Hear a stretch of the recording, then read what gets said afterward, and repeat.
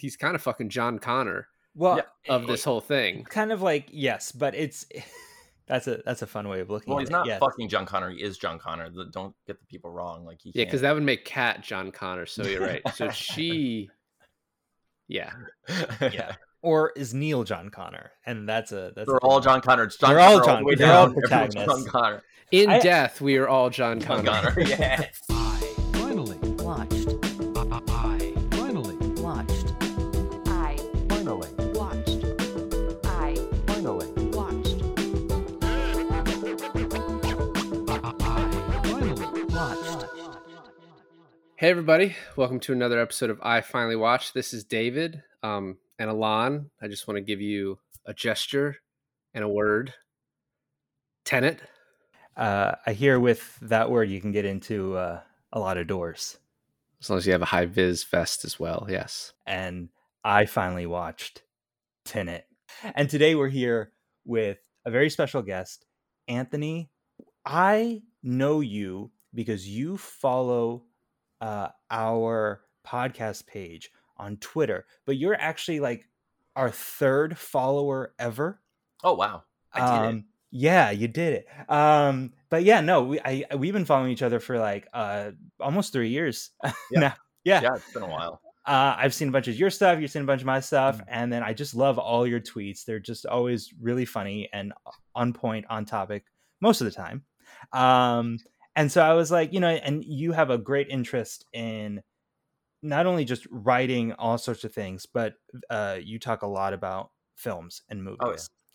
And so I reached out to you a month ago, maybe a month and a half ago, saying you want to come on here and talk about a movie. And it took us a little bit. That was pretty hilarious. Like I felt like such a jerk for a minute because I was just like, guys, I want to be on your show, but like I've seen this list of movies and I don't know what to do about it. Alon told me to come up with a list, so I went to my dad's house where I have all my movies still, and I went through like 50. And he's like, he's seen all of them. I was like, what the hell are we supposed to do? It's so funny. Like, I mean, you can't see that side of my room, but it's literally all just DVDs and Blu-ray. So like, that's my whole life has just been like, I wanted to write movies as a kid. So I was just like obsessed with watching everything. So I'm like, yeah, I felt bad, but I was like, all right, do you have anything else? Like, what else do we have? Well, thankfully there was a pandemic. And so not a lot of people saw Tenet. Yes, that's exactly what happened to me. So yeah, I mean, as much of a Christopher Nolan fan I am, I just never got around to it because I heard a lot about a lot of mixed reviews on it. So that I was just like, maybe it's good, maybe it's not. But then when we finally came up with that's the movie we're going to do, I was like, oh man, perfect. Because David and I talked about doing more Christopher Nolan stuff, right. Tenet included. And so this is kind of like, and I think it's a perfect movie to do this with. Because it's great for discussion. It's amazing for discussion, I feel like. So, Anthony, writer, comic book artist, Twitter extraordinaire user. Do you want to just kind of give us a little intro to you and what you do? Yeah, my name's Anthony. I'm a writer, like you said. I write... Mostly I write comic books. I dabble in other things. I write screenplays. I write a little bit of everything, but for the most part, I'm a podcaster. I am on the We Have Issues podcast every Wednesday. You can find us on YouTube, youtube.com/We Have Issues podcast. I play a very silly, ridiculous bard in the Real Play Dungeons and Dragons podcast, Critically Stupid. People seem to like that, but yeah, that's primarily what I do in my life. Otherwise, I host a weekly movie night where a group of people get together and watch terrible movies and make bad jokes during it. And it's called Good Time Bad Movie. You can find that on Twitter as well. But that's what I do in my time. That's Alon's dream world, is to just watch bad movies and make jokes about it. That's like when we started hanging out and watching movies together, that's what he wanted to do. Yeah. You should join us on Thursday. It's so much fun. Like, oh my gosh. Tomorrow I'll take you up on that. Tomorrow we're watching the 1991 Captain America movie. Oh, and okay. I don't know if you guys are familiar with that one, but the suit that he wears has rubber ears. It's Captain America with a suit with rubber ears, and it looks terrible. I can't wait to watch it. I'm so excited. But it's going to be really bad. they're all really bad. Every movie we watch is terrible and basically unwatchable if you're not with good friends making terrible jokes. So that's what we That's do. the only way. That's the only way to tolerate them. I mean, David kind of undercuts it. We became friends. Oh my God, David, what is it? 7 years ago? 6 years ago? 2017. What was Yeah. the thing? What was the what was the glue? What Oh. bonded? You're gonna It was- love this. It was Pokemon Go. Was it? Was it really? Yeah. Did you that's meet, how- that's wait, how was we- it like a meet cute at a Pokestop? So yeah, we were doing a raid, and my wife was there, and then she sees Alon's girlfriend at the time, now wife, sitting in a car, and she's like, "Why is she allowed to sit in the car and I can't sit in the car? Why do I have to be outside?" So you went over to him and beat him up for making you look bad. Like, how dare you? Yeah. And then and then we then we just started hanging out and watching movies, and It's awesome. Alon like wanted to do bad movies, and so I didn't want to do bad movies. So I when it didn't was want my to turn, do bad movies. No. no, yeah, you did. You wanted to do Birdemic. Oof. I just wanted to do like one or two bad movies because you had fun with. So we ended up not doing. Okay, we watched The Room, but we ended Ooh. up It's a hard one. reviewing The Disaster Artist instead, Right. and I think that was a good move because the Yeah. Disaster Artist is actually a good movie. Oh yeah, it's actually fun to watch. It's actually good, yeah. But then I feel like you don't get any of the jokes if you don't watch The Room. Yeah, it's fair. So I had them watch The Room, and I think we had fun with that. And you can shut up because you show me a lot of bad movies too. And also, The Room is like the only bad movie I've ever showed you. So, Well, no. So then when it was my turn to choose a bad movie, I chose Bloodsport, and it just sort of like tricked them to where they're like, "Oh wait, no, it's like bad, but actually good and like enjoyable." Like everything about that movie's, we're gonna do it in the next couple weeks, but Oh, everything cool. about that movie is awesome except like the acting. You know, Yeah. that's where it's missing. Do you guys want to get into Tenet? Yeah, sure. So I was the only one that saw this before we, I guess, did it for this week, right? This came out during the pandemic, and my wife and I got a babysitter and went to the theater, and we're the only people in the theater, so Wow. had it to ourselves to watch this, which was awesome and also sad, like at the same time. Of course. And I remember like the first viewing being like, it was good.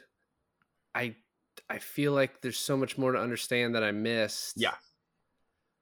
But like watching it this time, I realized like the stuff that I thought I didn't understand, he sort of just kind of glosses over. Like how the backwards works is not explained like ever. It's like reverse entropy. I was like, oh, okay, that's cool. Okay. That's it. Well, yeah, I was actually gonna say, guys, like this is, and a lot of Chris Nolan movies are like this, but it's kind of one of those movies where it's like, oof, it's kind of hard to talk about your first watch because there's a lot to digest and a lot to go through. And I'm like, ooh, I want to watch it at least twice, so I feel like I understand more. However, he gives us the perfect out where he's like, don't think about it, just feel it. And I'm just gonna say it was fine. I felt it. I enjoyed it. It was a nice ride.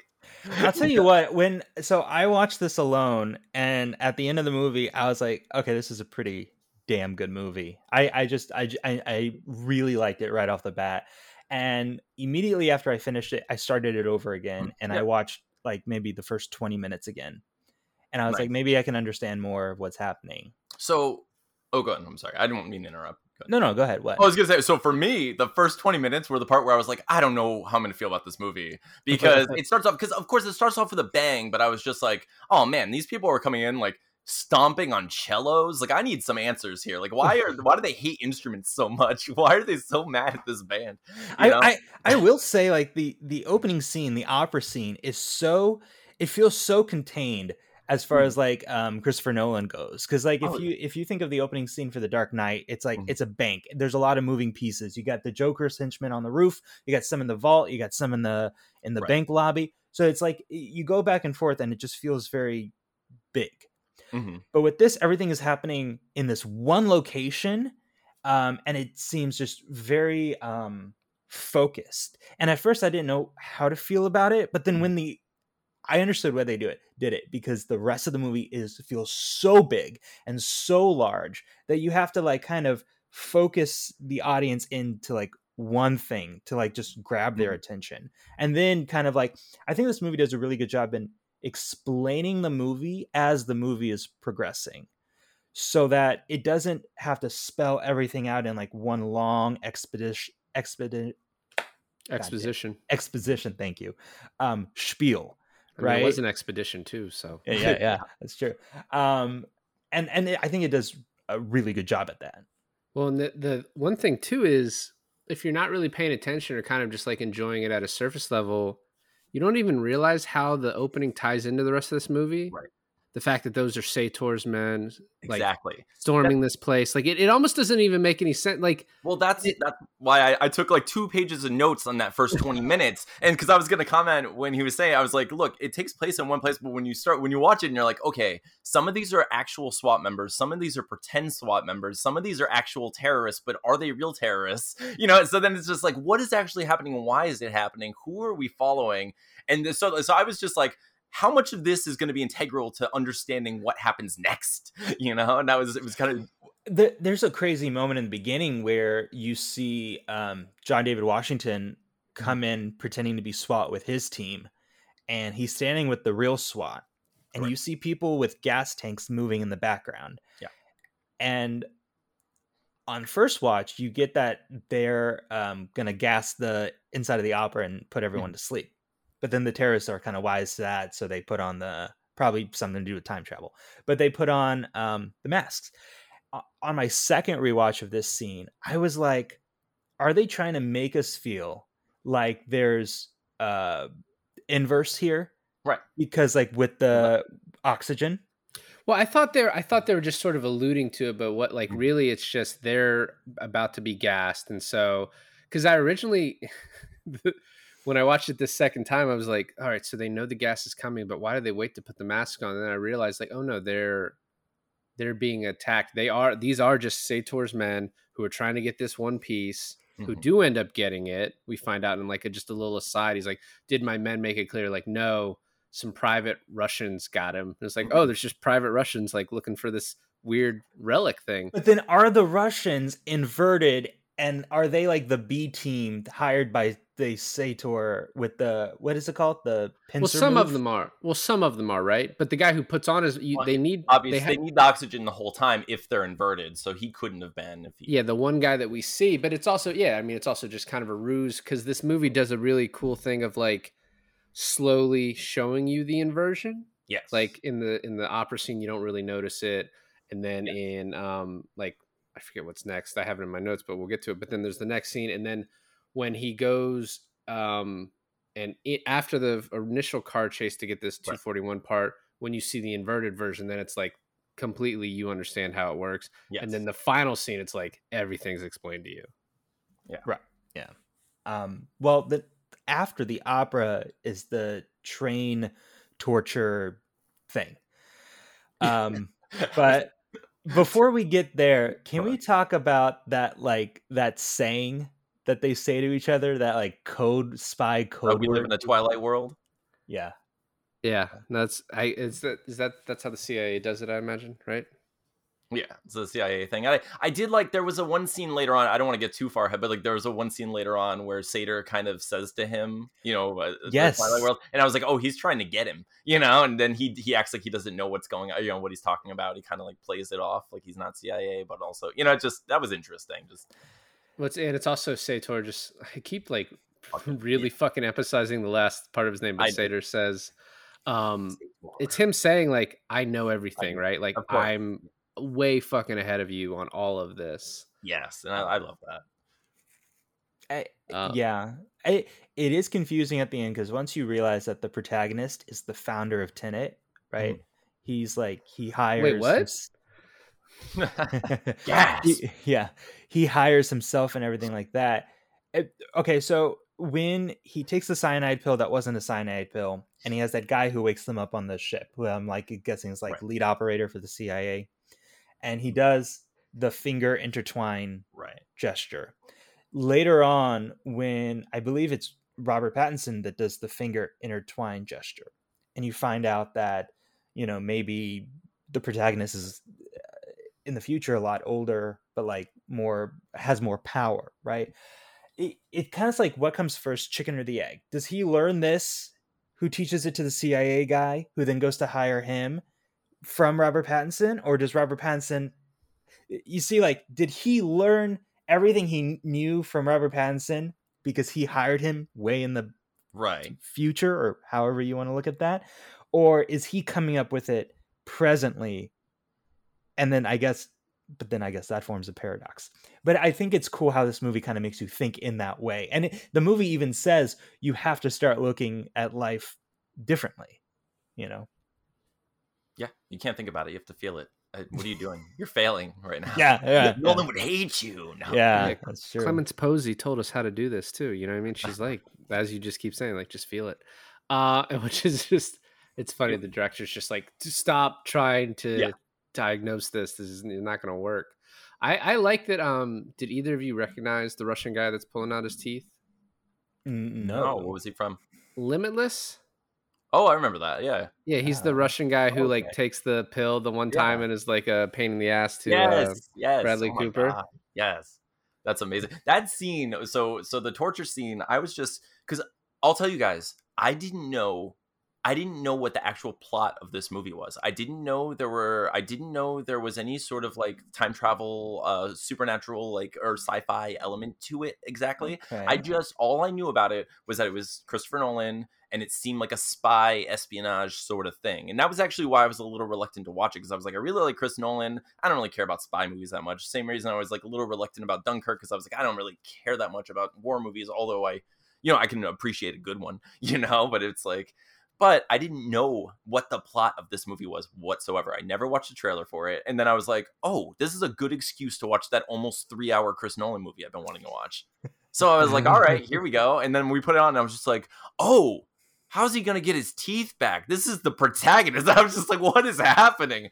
Why is this guy, now he has no teeth in this movie. Is this movie about dentistry? Like, what is that? And then they literally are just like one line. They're like, oh yeah, we rebuilt your mouth while you were sleeping. No big deal. Yeah, Well, because and then it questions how long he was in that coma too. Yeah. well, and they're like, yeah, it was a test. So does that dude work for the CIA? That's the Russian guy is just the teeth puller. He's well, and also the guy who tells him that his name is Faye in the movie, which I don't know how you're supposed to fucking know that, Yeah. but he's like, other people have tried to take this test and failed it, so he's like, he has had his teeth pulled and not passed. Yeah, they only gave me some of them back. I only got like half my teeth. The thing about that, and it makes you think about the ending of this film too. When Seder has the pill. Seder has the pill. He goes, it's CIA issue. And then you're like, well, is the pill fake? And if the pill is fake, then there is absolutely no horribleness in this film. That, he would fall into a coma just like the protagonist did, and then but his heart was still beating, therefore it would never go off. Mm-hmm. Well, no, but I mean, so those type of pills do exist, right? So I mean, they could have given John David Washington a fake one, but then like he had a real one, right? There's a line in the movie that says, I got the, oh my God, it's so specific. And I feel like it's something like, I got this from a CIA friend. He says something along those lines. And it makes you really think, well, did he take it off of one of the guys that was escaping from the Ukraine job? Exactly. That, yeah. So yeah, it could have been. And so yeah, maybe he would have never known. And there's also just this idea that we'll get into later in the movie. But one point, John David Washington's like, well, if we're still here, doesn't that mean we win? And Robert Pattinson's like, not necessarily. But then the movie, for the rest of the movie, explains to you, no, yes, necessarily yes, because we're still here. They like play with this like, oh, the future doesn't believe in the grandfather paradox and like we can still control things. But everything is controlled by like the fate of the movie, the parts we've already seen. So it's like the movie tries to like play with what we normally think about these like paradoxes and going to the future and the past, but then sort of in practice just exactly aligns with it almost. Well, yes, but then it kind of like try to pull like an Avengers Endgame, where you're like, if you remove one stone from the timeline, it branches off into an alternate reality. So I think what they were trying to say is that if that future places the bomb in the past and it goes off, then it would branch off into a catastrophic timeline. But their timeline, the one that they're set in, the one that they're like rested in the point of time, that still stays the same. They would just F up this branch off. That's how I took it. Well, it's tough because I mean we see absolutes, like we see that the obviously throughout the whole movie the past or the future affects the past and the past affect, like it is one solid timeline. Like Kat sees herself dive off the Right. dive off the ship. It's not Right. that's all the same timeline, so, That's all the same timeline, but it's not like, I don't know if you've seen Looper, oh but yeah, it's of course. like, okay, so it's like when the guy is being disfigured, Right. his future Yes. self is getting scarred, Yes. right? Yeah, It's not like that. It's not Yeah. like an automatic cause and effect thing. It's like it's happening simultaneously, and I think that's best represented in the end scene with the whole war going on. right. It's like and that's confusing as hell too, because there's a scene where Rob Pat is seeing the guy set the mine, the Mhm. tripwire, and yet then he has to be inverted to go and to try to stop them from going into the tripwire. And I was like, oh my god, I can't even understand that. Yeah, there is a lot of scenes. There were a lot of scenes like that, like the gate scene with the the when he gets shot. Like that scene, I watched that 400 times. I literally, that was the only scene in the movie. I went on YouTube and I was like, I need to watch like a diagram of how this worked forward and backwards, because I don't understand how he got in there and closed the door when it was locked and then opened it. Like, so I just I watched that scene so many times. I was just like, okay, this is insane, but I love this. And, Yeah. Yeah, that was the part that was the most confusing part to me. And I think also, I don't want to talk about more in the end, but like the Robert Pattinson part where he at the end is kind of safe, right? And then he's like, oh, I have to go back in. And they're like, he's like, why? No, like it worked. He's like, well, we can't take the chance that it actually worked. And it's like, he knows he's going to die. Of course. But it's part of it is like, I think you could take it either way. The way Alon's saying, where it's like, if he doesn't die, then maybe it creates this alternate reality where things are getting destroyed. But then on the other hand, it could go the other way where he's like, this is just how it is. And it's like, there's no way to fight it. And it's already happened. So me, like, I have to go in there because it's just what happens. I can't do anything about it. Well, the only, and I think it's so interesting, like the free will and determinism situation happening in that moment, especially like at the end. So it's like the protagonist experienced him dying there, but it would only happen if he goes back later. Like had he not gone back later, he wouldn't have been there to sacrifice himself to die to open the gate. So like he had to actually do that because it happened, which is hilarious. And that's what they're playing with, is the fact that an action created the cause, which is crazy. Well, here's an even more complicated grandfather paradox. Yeah. Here's the more complicated way of looking at it too, is that when he is on the battlefield and he gets reinverted, so he's correct now with everyone else. Racist. The dead body that he is inverted because he rises back up from the dead to take the bullet. So that means that when he leaves the protagonist at that moment, I guess he goes back to get inverted, and then the whole thing plays back for him. Yeah. So we never even see his dead body. That's why that scene's so confusing. We never see his dead body get killed. No, we do. Well, no, we see it get unkilled. But in order for him to get killed, he has to go back in and be inverted again. So you're saying like he's basically killed twice. It's the same moment, but we just never it differently. Yeah, he never experiences it going forward in the red direction, apparently, which is forward, and the blue direction is in the past. The other thing that the confusing part, and I don't want to get bogged down in, but the thing that's the confusing. Yeah, go ahead. No, I'm about to say the confusing part is like it feels like when they go into this machine, they go into this alternate timeline for a little bit where they have to go back. Yeah. But that like the real them might still be going, but it doesn't. And so like how it connects back up to where like if they go back in the past for a week and then they have to catch back up, they're simultaneous with themselves. Oh my God. And so when do they connect back up? Do they have to fuck? Like how do they Yeah, Well, they're no, very you- clear about not touching. So Yeah, no, yeah. yeah. But you Condoms. see that Probably though. for that reason, yeah. They're like, we know what you're gonna get up to if we let you touch. Don't do I it. mean, how can I not? Yeah. Fun fact: condoms invented by the Tenet Corporation. No, but the I think that is best represented and shown in the airport scene Mhm. when they get back to it, and then you start seeing that fight sequence in the inverted real time, right?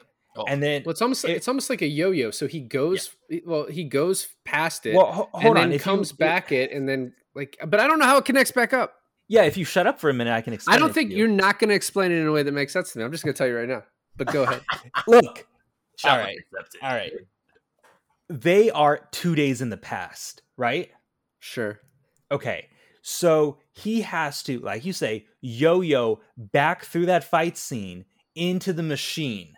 So when you first look at that scene, it looks like, because you're not supposed to know that's John David Washington anyways. But when you look at that scene, it looks like he's trying to shoot himself, but he's dodging out of the way of the bullets. But then when you see it in his time, he's actually purposely missing him, right? Which I think is one of the cool moments of the film. Oh yeah, it's really cool. But when he gets back into the machine and it reverts his way and he runs past, I was going to call him Neil, Arpats, Batman. when he does that and he runs past him, he has to go back to meet the other Arpat to say, hey, it's good. But then it's kind of confusing, right? Because when he's like, hey, it's good, it's in reverse. But I guess that Arpat just understands inverted language, or he gets it. You mean the Arpats that is carrying Debicki? Yeah. No, he's back to being. Not yet. It's when does he say it's good? Okay, so he runs out to tell the inverted Arpat. He's not inverted anymore, right? He went through the machine. So he runs out to tell Arpat, it's good, go ahead and invert both of you. And then she goes through and then comes back out. Yes. Right. Well, and I actually figured out while you're talking how it works is so like. See, I told you I'd help. No, I mean, maybe. So like he's going forward and then he reverses and comes back and then his other person's going forward. And as soon as they get to the point where he first inverted, then there's just one John David Washington again. So it's like a loop and then going forward and then it connects off because that one John David Washington is always going to go through the loop and come back. So that's how it's not infinitely going on. Alon's head just exploded. Draw you a map. After this, I'm going to draw a map. Well, hold on. The most fun about this is I'm going to be drawing diagrams for the next 3 days and just going through various scenes and going, why did I watch this movie? So let's get a little bit back on the present timeline. Which one? Shut the fuck up. So Anthony, Alon, during the day was sending me some of your tweets about this. Oh yeah. I had the same thoughts about how secretive everything is in the beginning. First of all, they take him to a windmill to hang out.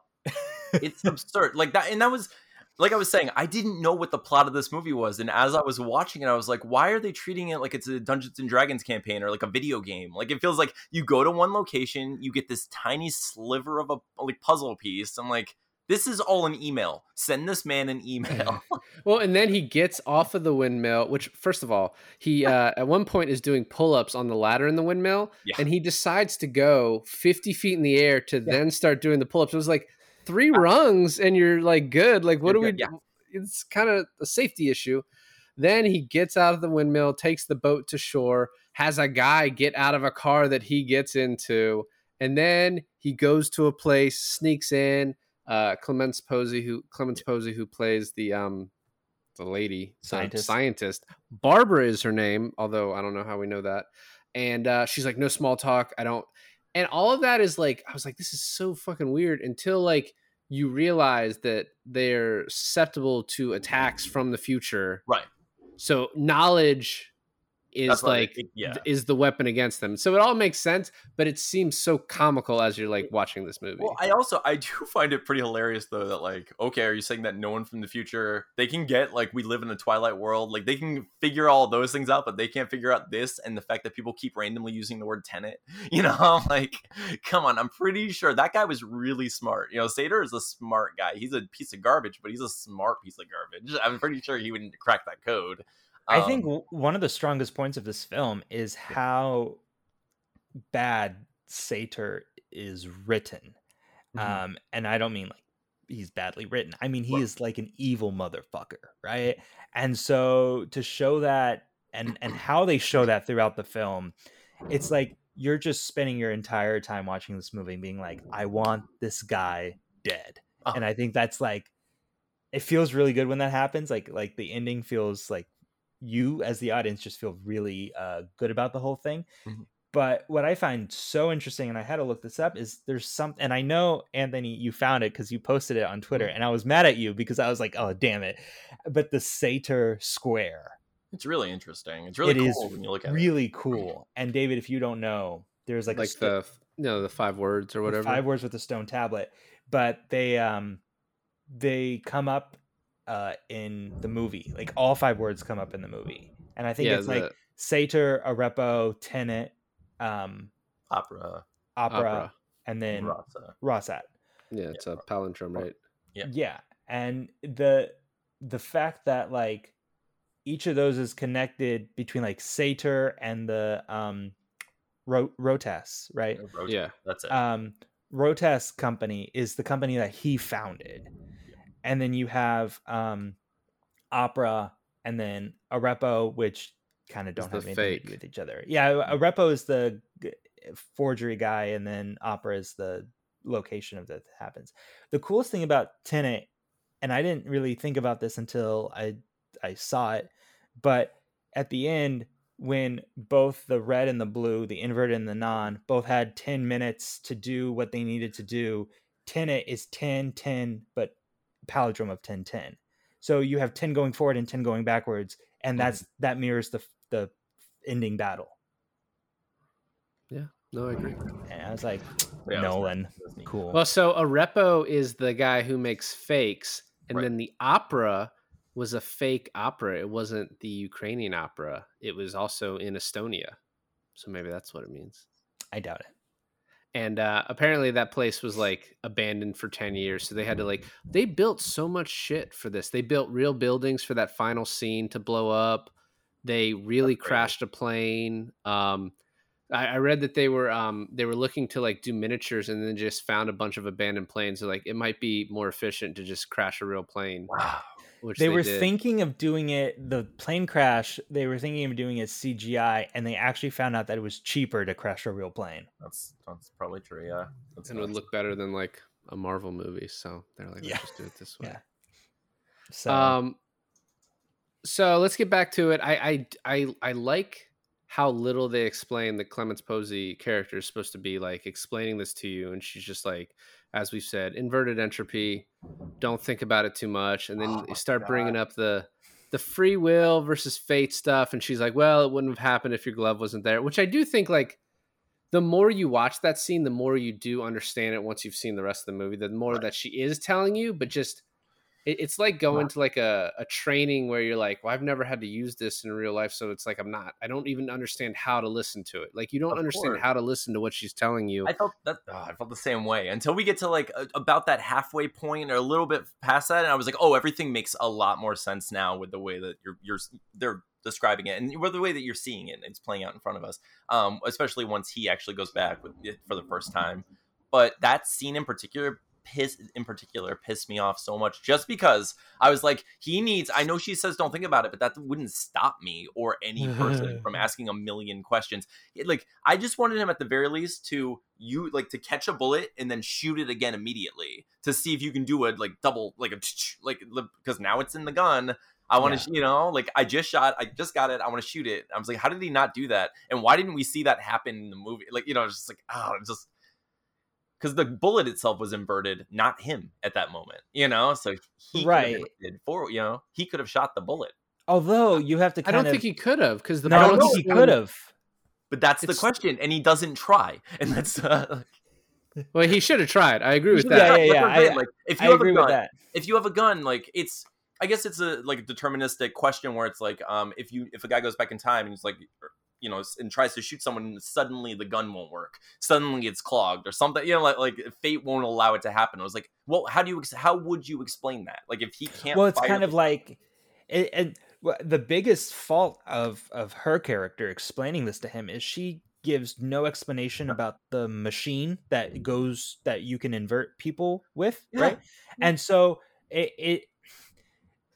the film tries to kind of make up for that. So Aaron She Taylor might not Johnson, even. She I might don't not think even she know even about she it. might not even know, but the film knows, okay?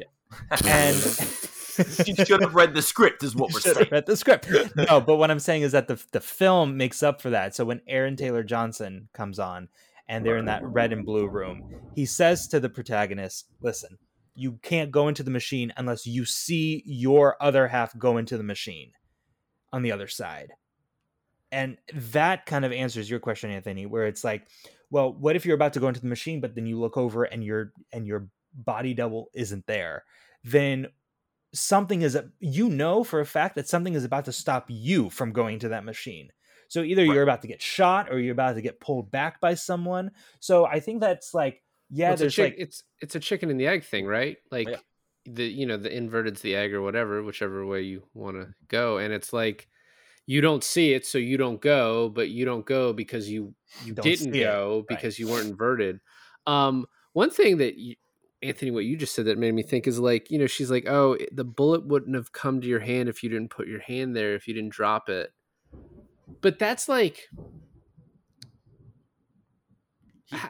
could any hand have done it or only his? Only his, because he wasn't holding the bullet. Like that's how time would work. He didn't put the bullet in his pocket later. He was like, oh, now I have it. Now it's on the ground. That's just a flying bullet. That's just a magic bullet. What I'm saying, yeah, because if he puts it back down, he could do it again, and then also like for a bullet for a bullet to be reverse shot, it has to be the gun that shot it initially. Yes, no other gun. Right. But when she first describes it, it makes it seem like, I don't know, any gun. I don't like. It's not about circumstance. It's about intention. So it's like if you're standing that's what there, she says. But that's what I'm saying too. If I you're disagree. You can't disagree with what I'm saying if it's what the movie's saying. It already happened. He already disagreed. What happens. What happens. No, but I think one of the coolest parts of that is where she like puts the bullet down and it starts spinning on its own, but then you don't see that she like flicks it to him. Right. But then when he like gets it, he flicks it to her, but you're watching that whole interaction in reverse. Mm-hmm. Right. So with the gun,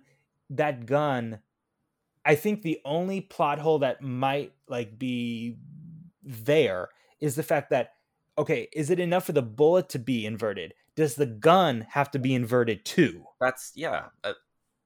Well, you know what though? Since he is the protagonist and he set this all up in the future, he probably is the one that dropped the bullet. He is the one that shot that bullet. He's the one sending all this shit back to her so that they have the knowledge in order to fight this. So that's just like an explanation. How are they getting it? They're stealing it from Sator.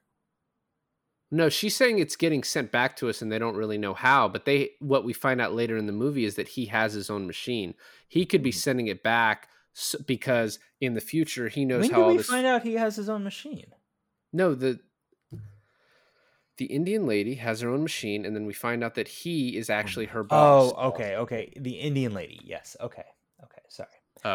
Priya. Oh, we haven't gotten to that scene yet, but we need to hurry up. Yeah. So let's get to India. And when we get to India, I was like, "Why are we in India?" And then he explains it in a little bit that like they trace the bullet because he did mention that, like, oh, let's trace the bullet, and they trace it. Apparently, the only place in the world is Mumbai.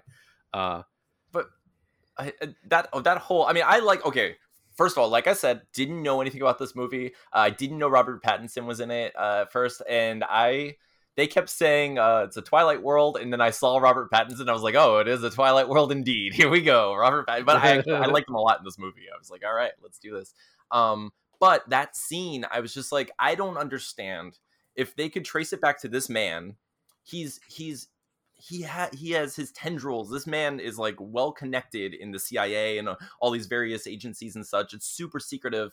If he is a part of this Tenet thing, do they not have any way to communicate with other members of Tenet? So what I found interesting is, first of all, it's not him, right? It's his wife. It's his wife. Right, that has right, all- of course. that- But he that thought has I all was the- just speaking in terms of what he knew at the time. No, right. And so then when you later find out that she purposely gave the protagonist the information about plutonium 241, you find out that it's almost you wonder, they knew that he was going to infiltrate their house, right? Right. So then it's like, well, then they made it maybe too easy for him. They could have Well, called okay, off half of their security off. Or That's something. that's what I was gonna say. Is like the thing that bothered me about it is like they were on this. I mean, not. It gets more complicated than this, but they were on the same team as far as they knew with the Tenet and the hands and such work in. But they went into her house and murdered her guards. Like They choked one out. No, they shot the other They one. shot the other Shoot one. The other Rob- one and killed Rob, him. Fuck Rob that guy. Pat. Yeah. Rob Pat shot that guy in cold Rob blood. Pat I shot like that how- guy in cold blood and killed him for sure. I like how he tells one of the security Like- guards to he's like, dude, eat your food, it's getting cold. Yeah, that was fun. Don't let it get cold. You know what though, Anthony? To be fair, it was never explained. Okay, think about it. They choke out one. He tells the guy to go in the corner, and he's holding the guys in the security room with the security cameras hostage, even telling him to eat. Right? There is nothing in that moment that tells us that that other one who was shot wasn't shot with some sort of trank. Okay, let's just pretend it was a trank. I got So you. I'm Make Alon happy. Make Alon happy. No, fine. but Yeah, it's no- all about me. Okay. No blood on. Batman does not kill people. He just I'm- beats the shit out of them. That's He's the right. protagonist. Well, when they talk about double protagonist and double inverted antagonist, do you guys kind of think that, because John David Washington keeps saying he's the protagonist, when they said that there's two protagonists, you think Neil was the other one? Well, I think there were many protagonists. I actually think this whole story is Christopher Nolan playing with story structure and having fun with like the hero's journey. I actually think that I can't prove this, but I think that he made a save the cat joke by making the female protagonist named Cat and having Oh, her right. need to be saved. And then she ends up basically freeing herself, becoming another protagonist. Dude, when and I think a big problem, also like not a problem with this movie, is that you can see the twists coming from a mile away. Especially when you kind of start to understand what this movie is about. Yeah, as soon as I knew there was time travel, I was like, oh, that's him fighting himself for sure. But I'll tell you, I still didn't understand how it was happening. And I was like, it was very unsettling. And like the music had me like anxious. a lot of the Forget time. how it was happening. How was this shot? Yeah. I want to know how, like, the technicality of shooting the scene. Well, you know, Yeah. it's also funny too, though, is like, even if you're like, oh, he's fighting himself, Mhm. but Robert Pattinson was also fighting him. Yeah. And then Kat was diving off her own ship. Like, I think you start to realize that towards the end, but then like how it connects. And the Yes. other thing too is, so you guys were talking about like the protagonist name and all that. I think what's interesting is when you see this movie in a whole, you realize that the reason he doesn't have a name and he's just named the protagonist is because in the future he has decided to do that, to not give his name so he can't be found, Right. so that because he's kind of fucking John Connor Well, of this whole thing. kind of like, yes, but it's that's a fun way of looking Well, at he's it. not yes. fucking John Connor. He is John Connor. Don't get the people wrong. Like he Yeah, can't. because that would make Kat John Connor. So you're right. So she, yeah, Yeah.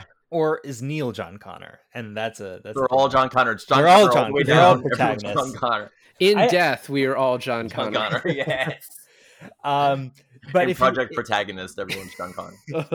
I mean, if you want to look at it that way, you could see that like Neil's a protagonist in his own story. Yeah. The protagonist is the protagonist, and then Kat is also a protagonist in her own story, right? Mhm. Because the minute, and I think this is another one of the coolest moments of the movie, the minute you figure out that she was jealous of the woman who she witnessed jumping off the ship. Right. It's like, wow, I didn't take you for the jealous type. I was jealous of her freedom. She becomes the person that she wants to be free. And I think that's beautiful. Like, Of that's course. a beautiful way of looking at it. And I think, like Anthony said, it's Nolan playing with story structure. Yeah. She also, after she jumps off the ship, drags his dead body behind the boat, which I was like, So this is a cool part too, and I was gonna get to it more, but I'll just like plant the seed now. Is that remember when they said after Vietnam, after the yacht thing, he disappeared for like 14 days or something like that? So because he's dead. it's because he's dead. But when she showed him her scar, he's the one. Okay, that's the satyr that's been with us the whole There's time. only one satyr. No, there's not. Yeah, there is. There's not. As we've explained, there's only one. It's whether it loops and all that. What you could say is like There's no way that there's only one because the one. there's that only one of each person. Yes, there's. Okay. Well, damn it. And also, this is when he is Fuck going you. to, because this is when he's going to kill himself. So all the Mhm. other stuff he's done, he's gone into the future, he's inverted himself to get all the way back to this moment where it detonates and kills. He's then able to kill the world. So then explain this then, because when who's the Indian guy that he's the one who crashed the plane, he's the one who grabbed the boat. What's his I name? mean, once again, I don't know if we know anyone's name, but I know who you're talking about. I like that guy though. The Indian guy with the beard, right? Yeah. We're all on the same page. Yeah. So when he's driving the boat, His with name is Kat- Mahir. We do actually. we do his hear name. his name. Well, I don't know if we hear his name. I had subtitles on because, and real quick, when I saw this in theaters, you couldn't hear shit of the dialogue of this movie. Because it's so funny. I wrote a post about that because I saw a lot of those complaints, but when I was watching it at home, I didn't have that problem. So maybe it was like a. Well, did you have subtitles on? No. Yeah, I definitely could hear it better, but I also had subtitles on it, Wow. like in theaters, and so I guess that's like it's also a chicken and the egg. Is it Nolan's fault? Or is it the theaters can't fucking do it right? But That's funny. I mean, yeah, I heard it fine this time. Well, So I was gonna say just about the audio. I did notice there were a couple scenes where I was like, I bet people complained about this, but I kind of liked it stylistically. Like when Robert Pattinson was walking through the Freeport, and he's walking through looking at, but he's looking at all of the fire extinguishers and all of the stuff where the guy was trying to explain what everything is, and we don't really hear what that guy is saying. And I was like, I wonder if people complained about this because the dialogue is really weird, whereas the music is super There's loud. a lot of John David Washington's the like music stuff was super loud, wasn't it? Oh, yeah. Like, Yeah. that's my one complaint about the audio is that the music overtook the scenes multiple times. But I think that was a stylistic choice. Yeah. The thing that I hear about Nolan and what he's done, and I hear that this is in Dunkirk too, Mhm. is that he records the audio, he records the vocals of the actors on the same mic that the explosions are happening because he wants the audience to feel like they are right there. Right. So you wouldn't feel like I know maybe He's it's, gonna deafen us with Oppenheimer. It's He like is. here's Oppenheimer. He Watch this really is. explosion. No, you die at the end when it You die. explodes. Like everyone dies. If He you go plant- see it, he plants one of those bombs in the Can I- opera in every movie theater that Oppenheimer is I shown. have, I don't know. Yeah, it's crazy. But Love you guys understand what I'm saying, right? It's like if there's gunfire happening in the scene and there's Right. two characters trying to talk over the gunfire, Mhm. we're not supposed to get a clear audio file of their conversation. We're supposed to have trouble as much as they're having trouble hearing each other. Right. And I No, think no, I mean- stylistically, that's like a good way to look at a movie, but also that's kind of a dumb way to look at it. It's frustrating. That's Sometimes I get that wasn't the only issue. There were times where John David Washington and Robert Pattinson are just having a conversation, explaining things, and he kind of talks low, and the audio was not mixed well. There was two for the theater, and I was just like, oh, I don't know what he just they're explained. saying. I don't know what knowledge he has right now. Yeah, I think the only time where it was an issue for me at all was when they were on the boat. When Sater is pushed off the boat, like right before he gets pushed off, when he's talking to the protagonist, and I was just like, I can hear them, but why does it sound like they're speaking through like styrofoam or something? Like it sounds like what is this? Because the radio is actually shit radio. Yeah, it's like this is Also, terrible. explain to me a radio system, like a walkie-talkie radio that goes from freaking Vietnam to Siberia, Kazakhstan, or wherever they are in, right? Kazakhstan. Russia. Russia? One thing we skipped in the Mumbai part that I really love is, and we talked about this a lot before, but Diet Coke because you don't drink on the job, and he's like, I prefer soda water. And he's like, no, you don't. And when you first see it, they pass it off as, I've studied you, I looked up your file or whatever. Right. But it's obviously why he knows this. But also, it's bungee jumpable, and he's like, that's not a word. He's like, it may not be a word, but it's our only way out. I love his just like calling him out for like, you knew what the fuck I meant. Yeah. Oh yeah, I love that too. I think with a really strong, like a strong thing that this movie has is that it has a lot of plot and detail to explain to us so we understand the rules of this world. But then it also does a really good job in developing this friendship between the two main characters. Oh yeah. And so at the end of it, it's heartbreaking because you know what happens, and they split apart. But it wouldn't be heartbreaking if you didn't value their relationship. And I think that's what this movie does, is that at the same time it's trying to explain to you all this shit about inversion and bullets and satyr and red and blue room and whatever.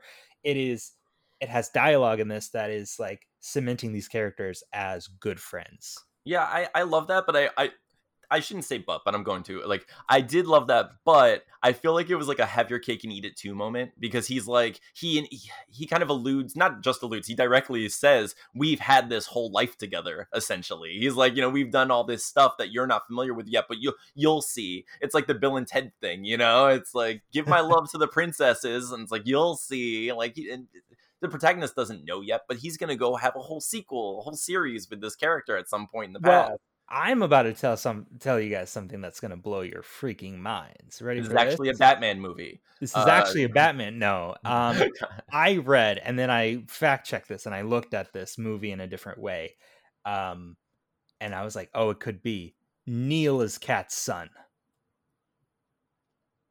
and that's how they meet, and that's why he knows him for so long. That's interesting. No, Is there any evidence of that? No. So- Because how could that be? Because Well, first of all, forget he age. has- if you because- go back in time, doesn't he turn into a little boy again? Like, how does that because work? they weren't going back in time. they were going back. I mean, in time. no, of course they were going back to, but like, that's interesting though. But actually, no. Well, here's the other thing, though. It could be, but if why? you, I don't think it's right. No, but I don't think so either. Go on. if you invert, it's not time travel. Yeah. You have to spend all the time Okay. it takes to invert. Right, but what's an interesting point is that when they So first... do you de-age? Entropy is reversing, though. Does that mean you get younger? No, So it means you get less orderly. Yeah, like, or you get more orderly when So you the- you eventually become. I'm not a scientist, so the couple ways you can look at this is that Robert Pattinson is the only character in this that dyes his hair, and so is that like to throw you off on the fact that, or he doesn't want himself to be recognized in the past, his past, right? Or is it like the fact that he was taking special care and asking the protagonist when they first meet, what are you willing to do? And he goes, are you willing to take kids as hostages? So it's like, and that kind of comes back in the end. So it's like, is he trying to protect himself as a kid? I don't know. I read a lot of evidence. It seemed like really cool. And if you kind of think about it, it kind of makes sense. I mean, it kind of doesn't, but it also kind of does. And if it is, it's really fucking cool. that does raise the question about the aging, de-aging thing. Like, how does reversing? Do you just not age until you get back to the point you were at again? Because eventually, what if you time travel back to a point where there is no? it's not time travel. Well, it kind of is, because they time travel back 2 days. No, except you're not time traveling. You have to live all that time backwards. It's Okay, so then interesting, what though, if? How does Satyr? Oh, go on. Just real quick, what if he does? He sat in He's a room sat in a for room 25 years, reading books, watching movies. He's very wizened. but Yeah. it's not so far fetched, right? Because if he does do that, and then he kind of But goes, why? and he reinverts himself. Why? Because you could do a lot of things with the knowledge of the past, or the knowledge of the future in the past. But he hits on his mom at one point. He's like, "Oh, don't worry, baby, you're gonna live." You guys don't remember that scene? I remember Does them he- making out real hard. I don't know who you're talking What, yeah, what version did you guys watch? Oh, real quick. Um, I also want to say that the movie brings up the grandfather paradox, and the only other place I had heard that was Futurama. Mhm. And I don't know if you've watched Futurama, but Yeah. in that he goes back and kills his grandfather and then sleeps with his grandmother to become his own grandfather. And I always assumed that was the grandfather paradox, not just killing the grandfather and like still That's living. amazing. But the best explanation I've ever seen of the grandfather paradox is in the Umbrella Academy show. Hmm. They explain it in such detail, and they explain it so well. But no, he doesn't. He doesn't kill his grandfather and fucks his grandmother. we've been going for an hour, so we need to start shit. speeding it up a little Okay, bit. cool. Well, I do just want to say, how do if they don't time travel for years and years and years, right? How do they know each other in the future? How is the past is past, and then how does Rob Pat have all that knowledge of them being friends? Well, really- so there. Well, really, it's because Robert Pattinson, because you're thinking of time in a non-Tenet way instead of in the way that he lived all this life and now he's on his rebound coming back. So he actually has been inverted for a while, I guess, or he inverted a while to get back here. He's John Connor. He was sent to the past through inversion to save the world, and he does because he pulls them out. So, but what's interesting about this movie to me too is that the movie is kind of shown from the Red perspective. Like we get a little bit of the inversion, but for the most part, it's shown from John David Washington, who is kind of moving forward, Yes. and Neil Robert Pattinson is sort of always kind of moving backwards. Like he's going in the same way as him, but like his journey is more backwards in totality, whereas the other is like forwards. But I still think, I mean, he did have to spend at least a good amount of time going. He said they had years of adventures in the future. That's what I'm saying. That's what I'm saying is because the only way for him to look that young and to know that is time travel. There's no time travel. I want to be clear. There is if he's just sitting inverted and going back. Well, or that's good evidence for him actually being Kat's son. Yeah. And that's and it has nothing to do. Yeah. So their adventures together, he was just referring to teaching him as a child, maybe. Yeah. You know, like that's. I think I assume he recruited him as like a teenager, like a Batman and Robin situation. That's what I was saying. It's a Batman movie secretly. So we even had a Catwoman. The protagonist is a groomer. I will. Yes, he imprinted on that child. He learned it from Twilight. Of Tenet, in the art of Tenet. I will say, John David Washington, he doesn't have enough movies where he's actually the protagonist. He's an amazing actor, and I would love to see him in more of like he should have his own like Mission Impossible franchise because he would make a cool action, like a regular action hero. This is his James Bond, basically. Yeah, it's a spy thriller. Cool. Yeah, but they're not making a sequel of this. Well, the buddy comedy that Anthony was talking about on the Twitter. Yeah, palindrome, nice. Thank you. All right, let's speed through some of this. If you want to stop and talk about anything, we can do it. But Michael Caine showing up as always, as himself. Exposition. It's Sir Michael Caine. Yeah, they literally were like, "It's Sir Michael Caine." I was like, "Okay." He says he had no idea what the movie was about. He was just given this little bit, but he's explained. He gives a lot of exposition about how Sator grew up in this ghost city. And this is like one of the few that wasn't given a new name and is like on the map. The way he plays this character and he's explaining the stuff that happens in Siberia sounds exactly like the way Alfred would explain, well, your father was in Burma with me. And, like that entire like thing in The Dark Knight, it's exactly how this plays out. And then there's this like contrived thing about how like, I don't know, she's an art dealer. So she sells a fake painting, which she later on says that she didn't do on purpose. And so this is John David Washington's in to get her. I love the scene where he's talking to her and then Sator's men come to try and beat him up. Oh, and that was amazing. The way he just sort of like, he's very nonchalant in the way he kicks people's asses. He's got a cheese grater at one point that he like fucking rubs this dude's face all up. That dude's fucked. Oh yeah. Like he's in trouble I'd almost be like, Sator, just shoot me. He's gonna be a Freddy Krueger extra for the rest of his life. That's all he's like. Yeah, her face when she's in the car and she's crying and he comes out unscathed and she's like relieved and the Oh. guy who's driving her is like, oh, get the fuck out of here. It's like, that's a great moment in the film. And then this leads to, she tells him, hey, I think the painting is in Oslo in this free port. And so that leads to the plane scene, which when I first saw, I was like, man, that's a really cool scene that they're kind of wasting up front. And then we get to see it again, like towards the end of the movie. That was cool.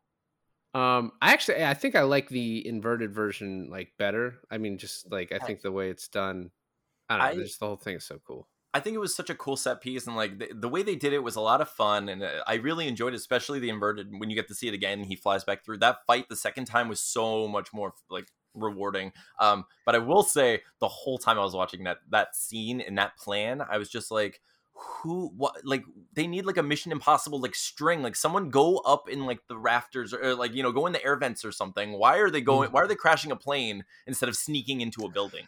So it's this moment when they're first being shown through the free port. Yeah. And it's so quick. And I feel like there's so many moments that I probably even missed watching this. And I've seen this movie 2.5 times. Yeah. But there's a moment where, remember when the guy's showing Robert Pattinson the free port, they go to the air hangar and he's like, oh, is this where they meet on the tarmac? And the guy makes he's like, they're private jets. And he's like, oh, of course, right? Robert Pattinson looks at a couple of shipping crates that are in the corner, and you linger on those for like more than half a second. And those are the same kind of shipping crates that he was like, we need to go into those shipping crates to be transported inside the free port when they're inverted. Right. He was wrong though, because he assumed that because that those shipping crates would end up inside the free port, but they were just delivered outside the free port. Yeah. So it's like, yeah, those, he just got in the wrong ones. And I think that's just kind of funny how it's not a huge plot point, but if you catch it, it's like kind of a wink wink joke within the movie. I think that's cool. I really like how when they're doing the plan to crash into the Freeport, Mahir's like, they're like, what if you could get caught? And Mahir's like, well, obviously they'll assume terrorism, but like, but you know, nothing's been taken. Wrong. So yeah, no, nobody's died, so I think I'm okay. Yeah, he's like, I'll get extradited and I'll be fine. There's a great quote from Rob Pat and John Washington who are like, he goes, well, that seems a little bit dramatic. And he's like, no, not at all. And he's like, well, what kind of plane do we crash? And he's like, okay, that part's a bit dramatic. There's a lot of great one-liners in this movie. No, that is good too. And then, so what do we got? We got the whole plane thing. And then he goes, what does he go back to Mumbai to talk to them again? To talk to Priya again? Only when he's inverted. So that happens later. Or when he comes back to be inverted, right? Well, no. So I think, doesn't he ask her to bring Priya? I can't remember. I guess you're right. So he tells her, he meets up with her. No, I think he says they're going to go back to Mumbai, but I don't think they end up doing. They go straight to Bicky, and he tells her that he destroyed the painting, which I was like, oh, we're there. Okay. Yeah. He's like, Debicki, he tells her that they destroyed the painting. And at first I was like, oh, maybe he actually did, because Sator might have gone back in time knowing it was destroyed. He went back in time to save it so that he'd still have this leverage. Because in that scene... But he just lied. Well, yeah, no, he did just lie. But that scene where she's like, I'm calling the shots now. And then the plate gets pulled up and he's like, are you? Are you really? Well, if you look at this whole film is built on lies, because the one that he says about I didn't tell him. I'm sorry. I said it's their standard procedure, right? It's like the standard operating procedure, right? The SOP, yeah. But the fact. Okay, so him lying to her about the destroying the painting is one of them, but also, man, the protagonist lies a lot. And he double lies too. When he told Sator that the piece was in the BMW, and then he tells Neil, "Oh, I lied to him. It's not in the BMW," just so that he has the will to go and save Kat. Right. And then once he does the inversion, he turns to him. He's like, "Actually, yeah, I did tell him the truth." It was like the double lie that was necessary for the moment. I love that kind of stuff. Absolutely. I love the line from Branna about "Did you fuck my wife yet?" And he goes, Oh, "No, not yet." not yet. Yeah. Yeah. Which No, okay, we didn't talk about the balls comment where Oh, he it's said, I here. was about We're to. talking about okay, it now. okay, thank you. I was about to.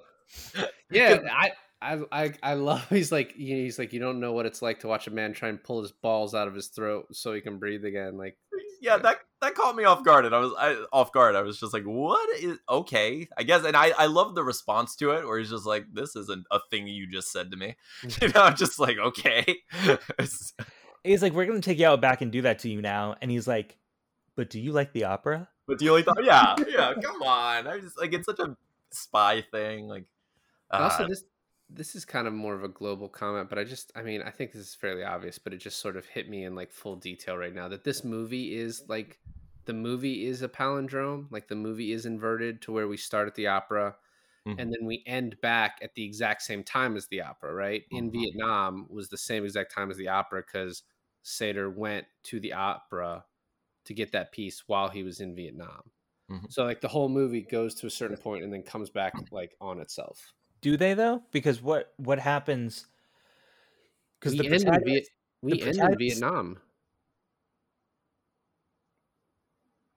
When the protagonist kills Priya, that's in I Vietnam. mean, that's like a very like tiny little ending at the end, but the main part of the movie ends like back in Vietnam when he kills her at the same time as they're doing the, getting the thing away from the bomb. But Rob Pat and the protagonist are both at the opera during that time. So how are they there? But also, they're in Siberia. There's this inversion thing we've been talking about. I don't know if you're aware. Okay, fine. Rob Pat's inverted, but protagonist isn't at that point. Yeah, but they can go back and then if Yeah. if they go back 2 weeks in inversion, they then have to live that 2 weeks. In inversion, okay, yeah, I guess. No, not in inversion. Like once the inversion's over, they go back forward and they have to live 2 weeks going forward. There is no time travel. I mean, they're kind of okay, fine, but even if okay, so if what you said is, then my thing about Neil being the young boy is even more relevant. I mean, I don't care anymore about your theory. Like, I just don't care about it. Like, you've said your piece. It's possible, but I mean, I'm not going to argue over a fan theory that you read on Wikipedia, Lon. It was IMDb, you motherfucker. Okay, I read the IMDb. I didn't read that. Nice.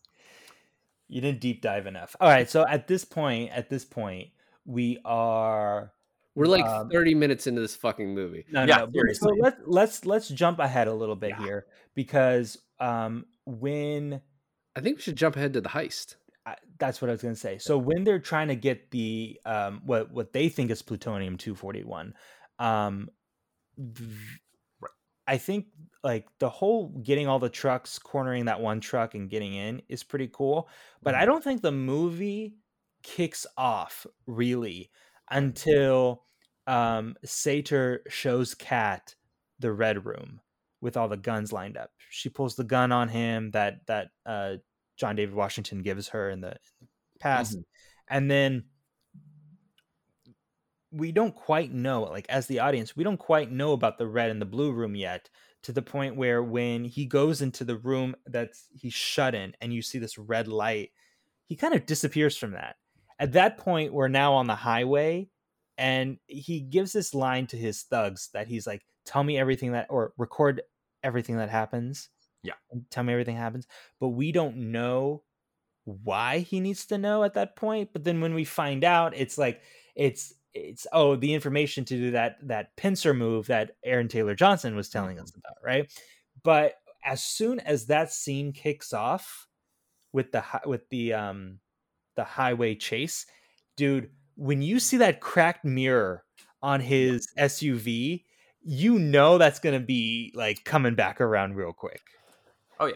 That was the one. I mean, that was one thing about this movie where I was like, if you have that perspective of the inversion, that's happening. You'd constantly be on the lookout for anything broken or just, changed or whatever. Wouldn't you? I would. If you see a hole in the wall, and be like, I'm not going near that hole ever again. Like when they go to that one room and he's touching he looks at the bullet holes and he's like, what happened here? He's like, it hasn't happened yet. I'm like, I would not be near those. I'd be like, gotta go. We gotta get out of this room. Someone's about to shoot.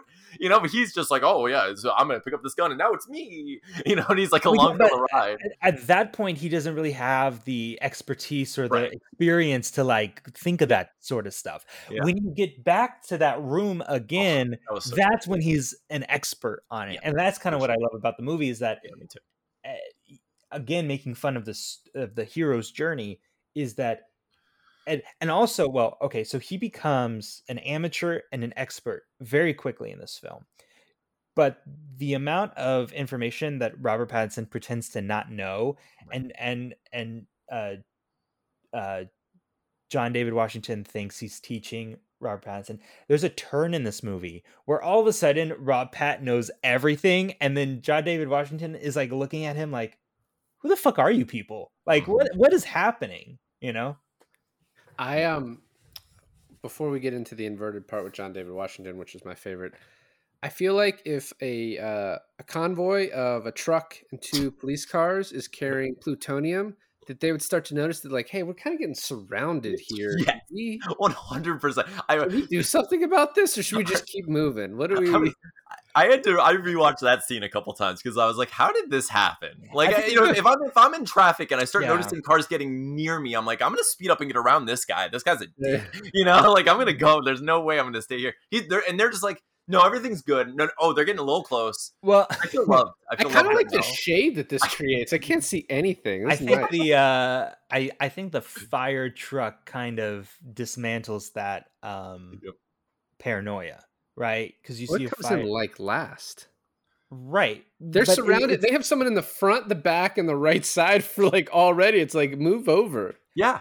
I mean, like, if I saw a fire truck, it's like, oh, I better get out of the way. I'm going to change my lane and get away from this fire truck. I don't want to be in their way. No, not these guys. They're like, oh, they're going to put me in a nice hug.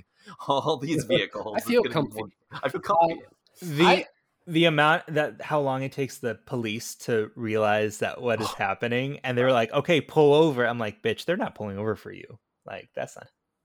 So when you're watching the chase happen in normal, as opposed to reverse. Who's normal? Anyway, so it's I'm serious. Are you talking about the first time the chase happens? Okay, thank you.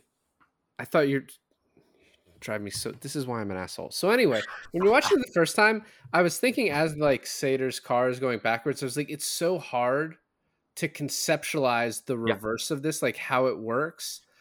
But I was like, I kind of trust that Christopher Nolan has thought about this for 6 years. Yeah, he had Hot Wheels. He was hanging out. Yeah. And then you see it forward, you're like, oh shit, he was right. That is how it would look. Yep. Well, I was confused on like, how did Sator and his thugs get inverted, but then Kat isn't inverted? Yet she's in the car that is moving in inversion. I was like, wouldn't that fuck her up? But I guess not. I don't. It's almost like they brought her through the. He tells the guy, he's like, hey, take her, go with him. And so then he brings her through the exit so that she's not inverted, so she's not breathing this stuff. Yep. Because I don't think there's any like rhyme or reason that you can't walk on the other side of that door. Like, you're allowed to be there. No, you are. It's just not inverted. Yeah. Yeah. So he goes inverted, and I think Kat's not. And then all of his other guys, I think, were already previously inverted, I guess. Is that why there was like before they go into that room, there's like a gate, and there's like the other side of that gate, and when she's walking in, she looks over and there's a guy in a car with the mask already on. That's the driver that we're about to meet. Yes. Okay. That just went through the whole thing. Yeah. Yeah. But he's actually probably like on the way back, maybe. Like he's already. Yeah, he's on the way back. Yeah. So this movie's so fucking cool. It is. I also like. I can't wait to watch this again. That's what's like. So I'm seriously gonna watch this like 2 more times this week. Yeah. But so we finally get to meet fucking Aaron Taylor Johnson, who's just like so badass in this. He really is awesome in this freaking movie. Have you seen the Craven trailer? Yes. People have so much problems. If you read like all the comments, people are like, "Oh, he was the wrong actor to pick for this. What were they thinking?" I'm like, "Are you nuts? He looks amazing." I think it's fun. I think like for what they're doing, I get that like some people are like over them trying to make villains into these anti-heroes and stuff, but like I like that they're like, hey, this is a villain origin story, but yeah, of course he's going to think he's the hero until he makes some terrible choices. That's what makes a fun villain sometimes. That is always the thing where it's like Tom Hardy's character is kind of like the villain later on, but right now he's the hero. Like it is just like I guess you either accept it or you don't. Like exactly. And it's like, yeah, I don't know. I feel like I'm old enough to like have seen Daredevils. Like I'm about to watch the Captain America 1991 movie. There are allowed to be variations of characters. That's going to keep happening. So I'm like, yeah, okay, give us a Kraven the Hunter movie. Like fine, I'll watch it and check it out. It seems like fun. Well, we're also getting the PS5 Spider-Man 2 video game with Kraven the Hunter as the main villain in that, and I'm they're mixing media and mixing multiverses. So I'm excited to see that interpretation alongside this live action interpretation, so that for sure, that's gonna be fun. So I like when he's about to go out and Aaron Taylor Johnson's like, fire's gonna feel like ice, like, and the other person's telling him this, and he keeps asking questions, and Aaron Taylor Johnson's just like cowboy shit. He's like, can I drive? Cowboy shit. Yeah. And then you see him try and drive, and he's just like, oh, this is so weird. But the other thing, the final thing from this part before we move on is I don't understand how Sator gets the piece, because it kind of gets away from Sator. The box goes back to the forward moving John David Washington, and then the piece had fallen into the inverted John David Washington somehow. And so now I guess Sator knows where it is, and then he'll just grab it later. But oh my God, the coolest part of that scene is when John David Washington, and you don't know this yet because this is the first time you're watching this scene, he sees himself in that crashed car, and he knows to throw it to himself, but you don't get why until you see the inverse of this, and you're like, oh my God, he threw it to himself. And that's how he knows that he's supposed to go through. Yes. Right. And then I guess Sator sees that, it eventually went into inverted John David Washington's car. So when I go back, yes, I'll just invert a little bit and go in that car that's sitting there and grab it. Dude, I would be so freaked out if I saw a car that came out of like a horrible crash and then all of a sudden I was in it. I'd be like, holy fucking shit, I was in that. I'm gonna be in that crash. And why is it freezing? Why is it frozen solid? Yeah. So next they're in a container on the way to Oslo because they need to keep Kat inverted for 4 to 5 days. So they're like, oh, let's just go back a week to Oslo, which I guess it's funny that they need to go back to Oslo, but the only reason they're doing it is to save her. But they need to do it because they already did it. But I guess the only reason they is for her, right? There is no other reason. They need to save her because she's integral to the end of the movie. Yes. But they don't know that at the time. It's just because John David Washington wants to bang her eventually if they save the world, is what it seems like. You say that, and I was even thinking that, but I think their relationship is, I'm going to sound like a loser saying this, but I think it's more of a romantic one than a sexualized one. I think it's like they have this mutual respect for each other, but I don't think there's not constant sexual tension between the two characters. Just like some over the clothes stuff, you think? Yeah. Some heavy petting, they call it. He's like, I'm best friends with your son, lady.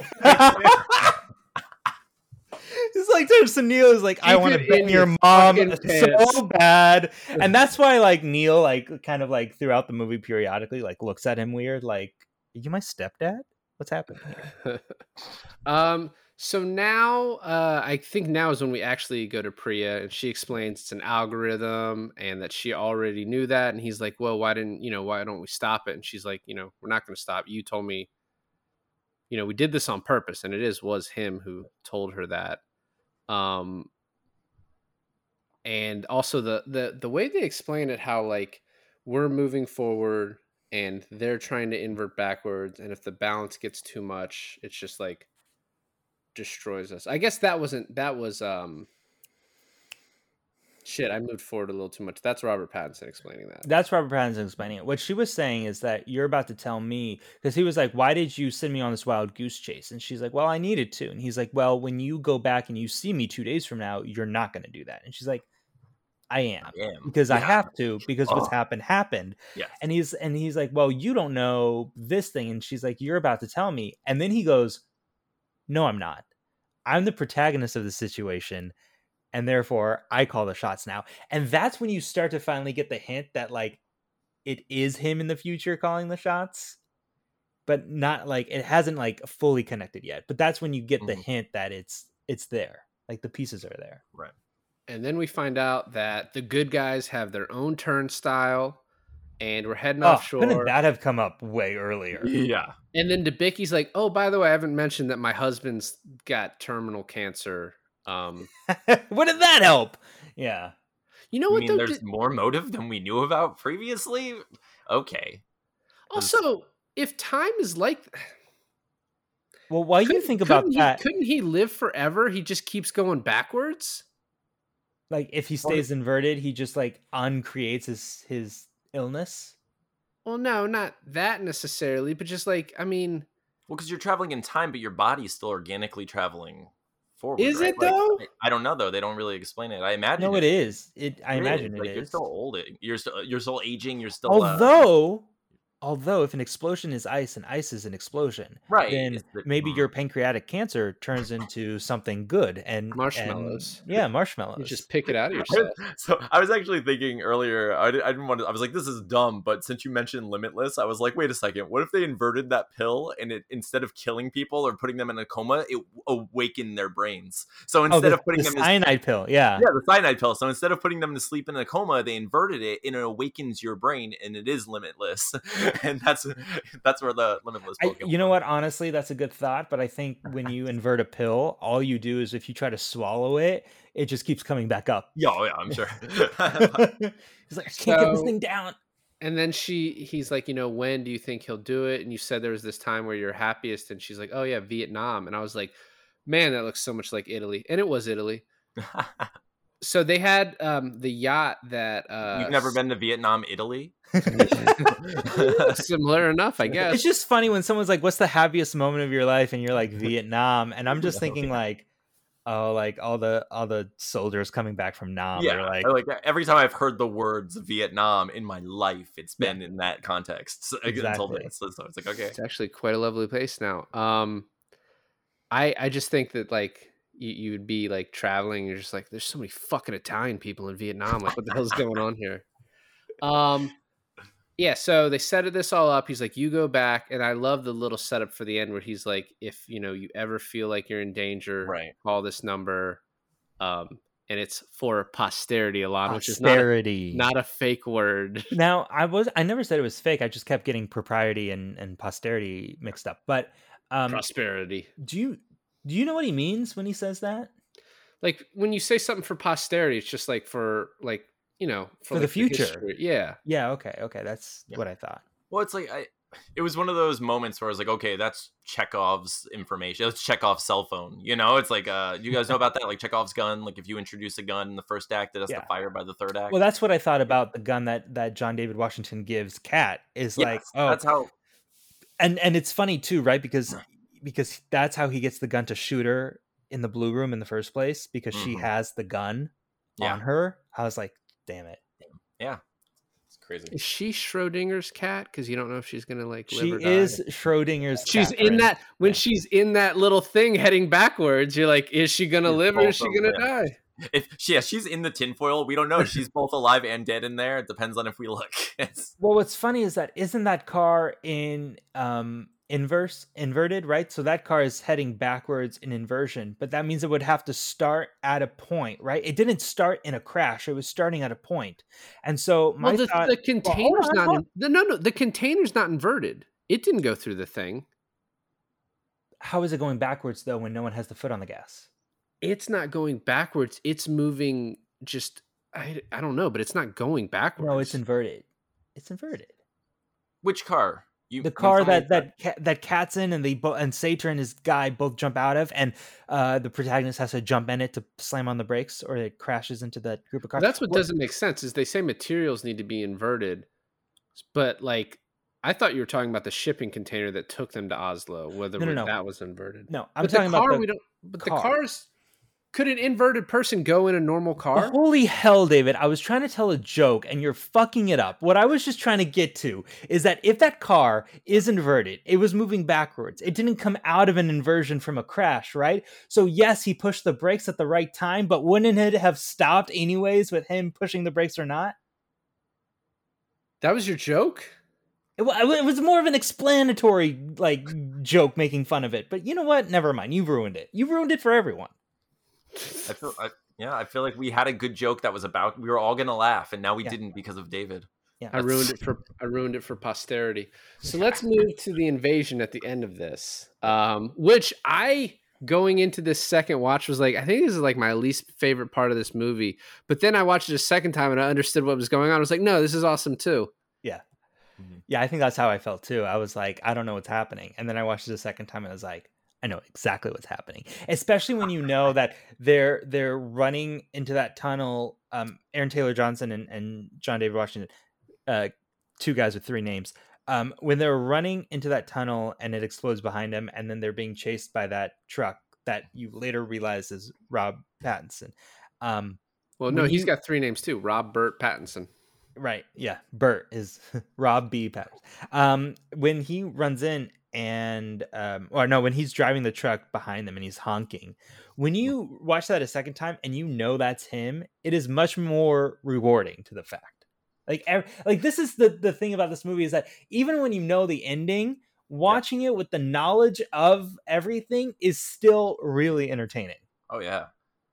I watched that the first time through and was like, oh, so I was like, that can't be Robert Pattinson. And then I was like, oh, fuck, it is Robert Pattinson. What's really fucked up is the first time I watched this, I went to the bathroom and I didn't push pause and I didn't Oh. rewind it. Oh And my so God. I missed him being reinverted at the site. And I come in and I'm like, wait, No. what happened? And then when I watched it again, I was like, okay, that makes sense now. Oh, yeah. I was gonna say I was not going to the bathroom and still rewinding things to make. I was like, okay, I understand how that happened. Okay, cool. And then I would rewind something. I'm like, okay, if I'm going to the bathroom, I rewind it anyway. Push pause. I'm gonna come back and watch that again. And then, like I can't wait to watch this. But how many of these inversion machines are there? There's the one that the good guys have. There's the one in the Freeport. There's the one in the somewhere on the side of the road during the car chase. And then there's this one that is at the Salkov 12 site. Like, so there's The last- four. Yeah, there's four from what we see. Stalsk. So they're building a bomb. I talked to David about this too. It's like, this is the part where I was confused. You have Aaron Taylor Johnson's team, and I guess they're all part of this organization called Tenet. Yeah. And so it's an army essentially that's kind of like I guess you could say, to just understand easier, it's just like a sector of the CIA, or it's like it's a sector off the thing. Hold on, who are they fighting? Are they? Is it all Sater's men? Yeah. He has an army. He can afford an army, no problem. He's the richest, most powerful person in the world. Okay, so he has an army protecting this site. What's funny, though, is you do not see any of them except for the Russian guy. You do not see a single soldier for the opposing team in this movie. I know you don't. That's Ever. why I was so fucking confusing. Yeah. They're like Except- basically fighting themselves. That's what it feels like, because they're Yeah. like, It is nuts. and here's where I got so confused. Aaron Taylor Johnson goes, okay, any questions? And then the one guy says, well, so we're defusing the bomb? And he goes, no, we are preventing us from defusing the bomb. And I was like, what the fuck does that mean? Who's defusing the bomb? What they wanted to do is they wanted it to look like that was the goal, to stop the bomb. So when So they were they- doing the pincer move, the first They team were- was to defuse it. Well, no. Both teams are trying to defuse the bomb because they wanted Sator to think that's what they were trying to do. And then they have a splinter team that gets it out of there so that the future thinks, oh, they failed in defusing the bomb or whatever. And that the algorithm is in there hidden. Because that was Sator's whole point, was to have it put in there so no one could get to it, and he controlled it with his wristwatch. Right, I understand that, but it would help if we saw a fucking bad guy in this entire thing, though. I actually, of this too, I think I prefer like the Debicki stuff too. I like Mahir's like, "Can you jump 40 feet?" She's like, "No, I can dive it." It's like, okay, so yes, I like when he's like yes, you could. talking, when Sator's talking on the radio to the protagonist, and she's just in the background like splurging sunscreen all over the deck, and then he's like, "What are you doing?" And she's like, "I spilled some sunscreen." And then if he just like got up and looked, he was like, "What?" Like that's way more sunscreen than you accidentally spill. What are you doing? Yeah. Ridiculous. Also, Sator's like a pretty nice guy in this scene. Like He trying to get apologizes. trying to get laid Yeah. for sure. Like, this Oh, is how I want to die. Is one last time. Oh, there was one line he says to John David Washington when he's like, when he like sets him on fire and he freezes. He's like, "Oh, but you did get my heart rate up to 130. My wife can't even do that," which made me imagine him just being like very like, okay, like during sex, just like, got to keep the heart rate down. Don't want to die. Don't want to talk. Yeah. So then we save the world. Robert Yeah. Pattinson basically saves everything by seeing what's coming and inverting himself and then getting unshot, and then That scene, I swear I watched that scene like 300 times. I don't know about you guys. Like There is a YouTube video, Anthony, for your sanity. Oh, I watched it. You mean where the little blue guys and the little red guys and they do the whole thing? But it just plays Robert Pattinson's part. Oh, okay. And Well- so it's like linear. It plays his part. Oh in no, linear. I You watched it. Okay. And when you see it, it makes sense. Like, yeah, it gets crazy because if you watch It only gets insane because he goes halfway through and inverts or re-inverts himself, and so or uninverts himself. And when that happens, it kind of mixes up a bit. he uninverts himself, and then at the end of the movie reinverts himself, which is like the second level of Inception. There's like 3 RPATs at one point in this tunnel. Yeah, but like the fact that Is that the guy who runs backwards out of the tunnel? yes, Like when the gate opens, he that's died. him. Yeah. yeah, Well, that's Arpat. He died. That was him. No. There's a second guy in there. So, okay. So, sorry. I'm just going to say there's the Ukrainian guy on the other side of that gate trying to drop the bomb into the thing. Right. Then, Aaron Taylor Johnson and John David Washington run up on him and they're like, "That's too big of a lock to pick." right. And then Aaron Taylor Johnson gets shot, right? Right. A little Mhm. bit Okay. shot, yeah. Does he die? No, he doesn't No. die. He just gets shot and I guess he gets knocked out. Mm-hmm. So now it's just John David Washington and the Ukrainian guy with Sator on the radio. You have this dead body at the feet on the other side of the door. Right. Right. So Sator tells the Ukrainian guy, shoot him in the head. And he's talking about John David Washington. Of course. So the Ukrainian guy pulls out his gun, goes over to shoot John David Washington. Yeah. At that moment, in reverse, Rob Pat comes up alive just to get shot again. At that time, for 2 questions. Well, he gets unshot at that moment. Yeah, he actually. That's him after- getting not shot. That's him getting After- unkilled. What happens is at the end of the movie where he tells John David Washington, "I have to go back in." Yeah. He's actually going in to save John open David that Washington's door. life, to I know take the that. bullet for to him. take the bullet. So Yeah. he's getting unshot just to get shot. But did he get unshot because the bullet went back through him and that's how he died again? He got unshot because it's inverted, man. I don't know. It was Okay, just but- inverted. So if so- you imagine it, that's where I said Wait, hold that's why on. the confusion. Hold on. Wait, but at the end, he's holy fuck. Yeah, I guess he goes. Okay. getting No, so hold on. I'll Two tell you where questions. I'll tell you guys. I can explain I can explain my confusion to you, and I think it'll also make you confused. But Yeah, we're not already confused. so he inverts himself, or in the end, when he's going back to sacrifice himself, right? If you imagine he runs through that tunnel, his whole job is to go to the other side of that door and get shot that way. Like how did he get through the door? Who unlocked the door? So that's my second question. That's That's the my paradox, two. That's right? my 2 questions. Well, it's not. I don't know if it's a paradox, but that's my question. How does the door get unlocked? Is my first Well- question, and then my second question is who is that running behind him? And I'm Well, that was assuming him. That that was him. Yeah, that's Rob Pat. He's running backwards because what happened was Okay, that's him. okay. He died. Well, okay, so if you imagine in reverse time, he ran out there, got in there, held the door as they ran out, closed the door, got shot. It's like you Yeah. it's very weird. But what confused me was the fact that like they all get there and he's a dead body on the ground. The timing of him opening the door for Right. himself essentially is what you're looking at. Yeah. Weird. Because it really relies on the fact if you can figure out how that door gets open. That's the crux of the scene is how does the door get open? It almost makes it look like the Ukrainian opens it, but then why would he? So I guess it is Arpat. Oh man. Yeah, so I mean, Arpat gets it and he holds the door open for them, which it all makes sense, but we only see it from the inverse side, so it's really confusing. Well, no, we see it from the forward side. Forward, yeah, but he does it inverted, which is hard for us to catch on how it exactly happens. Which is probably like, and they do that because at the end, that's what he's going to do, and it's gonna, it's more powerful. Yeah. But so, what did you guys think when they recovered the bomb and they're splitting it 3 ways? Or no, they're recovering the bomb and then they go for it, and Aaron Taylor Johnson pulls the gun out on them. Like, what was your thought process at that moment? Because mine was like, there's like 15 minutes of this movie left. How the hell are they going to add this like betrayal plot point to it? But it wasn't a betrayal plot point at all. So, well, honestly, he was like, what was he going to do? He was going to kill them and then take it upon himself to be the one to hide all 9 parts, and then kill himself.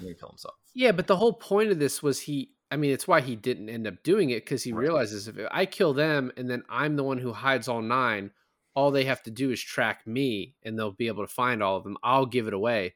So to make that's why he says that if I split it between the 3 of you and we all hide it, if I ever see you again, I'll kill you. And then he's like, I will look hard for you, because that is the ultimate mission.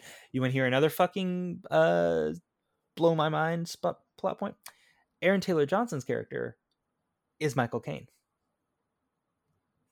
No. Why would he be Michael Caine? Aaron Taylor Johnson might be the son, though. Shut up. I think they're all Batman is the thing. You think Michael Caine just went back in time because he's like, this is when England was fucking England? They call me sir. Yeah. No, I disagree with that. I also just think it's such a woman thing to kill the guy before you're... No, I'm joking. But I do think it's funny that she was like, I couldn't let him die thinking he won, when it's like, no, it's actually the inverse of that. Yeah. You had to kill him knowing you won. That's like what you wanted, is like, because he had fucked you over so many times. He made you think like, oh, maybe I should leave my son to get away from him. So it was like she had to kill him, and he had to know as he died. When she shot him and he's kind of like gasping for breath, and I was like, she doesn't have the signal yet, right? And I was like, oh, well, okay, she doesn't have the signal, but he's still not dead. He's still a little bit alive. And as I'm thinking this, she slides him off the edge. He snaps his neck on the way down. I was like, oh no, fuck, he's dead. Right.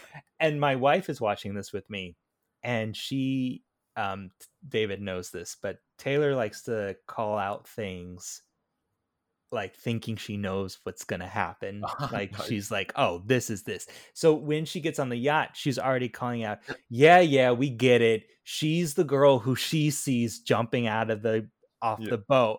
And she's like over the movie at this point. She's like, yeah, I get how this ends. And then on his way down, you hear the neck snap, and she goes, what the fuck? And I was like, ha, there you are. You did not see that coming. Yeah, I didn't expect them to plinko down the boat like that either. I was just like, ooh, okay. It reminded me of the Titanic. It was just like... There is a cool moment, too, where Debicki looks over and sees herself, and she's like, it hits her. Oh, in the past, I saw myself jumping off, and it's like also a relief there, too, that her husband she hated, I guess, didn't cheat on her. I mean, it's really for other reason, too. But I don't think she cared at that point. I think she just realized that she is free now. Like, she envied herself being free, but she's actually free.